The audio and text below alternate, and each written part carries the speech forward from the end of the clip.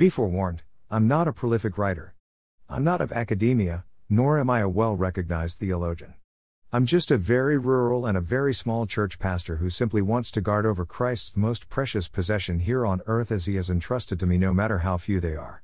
It's my task to contend for the faith, affirm sound doctrine, and confront those things which would lead his sheep into confusion and then eventually division.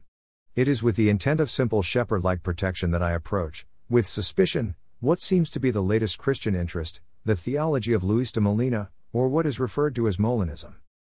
Typically, one would begin with defining what it is that you disagree with. I will leave that to the followers of Molinism itself to define their own theological system. My intent here is to simply illustrate three main reasons why I cannot ascribe to this relatively new theological system. First, there is a historical issue. Luis de Molina, 1535 to 1600, was born in Cuenca, Spain and resided in Madrid. He was a Roman Catholic who was of the order of the Jesuits. The Jesuits were sanctioned in 1540 by Pope Paul III with one mandate, to defeat Protestantism and regain worldwide papal rule. Now, it would be strange to become a member of an order and yet not hold to the order's one main purpose. It is reasonable to consider intent, the intent of what Molina was trying to accomplish in his theological system, in full view of his affiliations.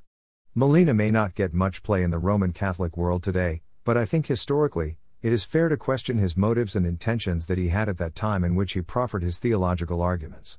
And they are new arguments. Often, you hear that the Reformers, and their theological arguments, were just as new, dating around that same time period. But, that ignores the meaning of the word reformers. You can't reform what is new. You can only reform what lost its original form.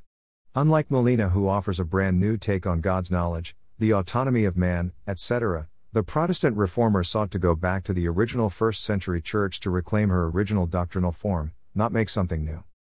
Secondly, there is a scriptural issue for me.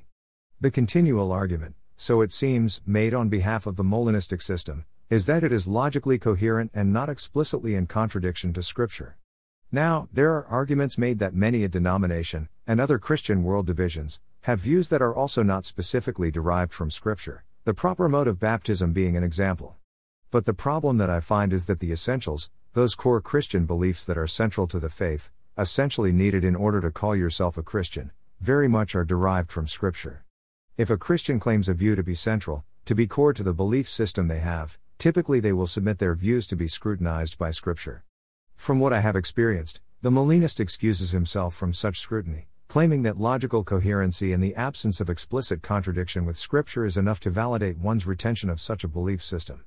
But, in the end, it just seems to come down to a philosophically coherent theory versus "thus saith the Lord." I'm always inclined to trend toward the later. Finally, there is an issue of an elitist/high academia persona. Molinism takes the simplicity of the Scriptures out of the common man's world of understanding and places it into the elite world of academia. Scriptural understanding never was intended to be solely shared through the gatekeepers of high academia, but rather revealed to every man and woman by the Holy Spirit. It reminds you of past history where Bibles were literally chained to pulpits and men were burned at the stake for translating Scripture into their native tongue. One shouldn't have to attain a degree in philosophy in order to understand God's holy revelation. If philosophy is now the gatekeeper of scriptural understanding, someone should inform the Holy Spirit that he's been fired. Scripture is for all and it's revealed to all that the Spirit wills to reveal it to. It is for the PhD as well as the graduate of only the 4th grade. C.H. Spurgeon serves as a good example of the Spirit working within a man whose wall was absent the many framed degrees that now seem necessary to understand God's revealing himself to mankind. Again, I don't claim to be a theologian, just one looking for the sheep. And I can say that this troubles the flock.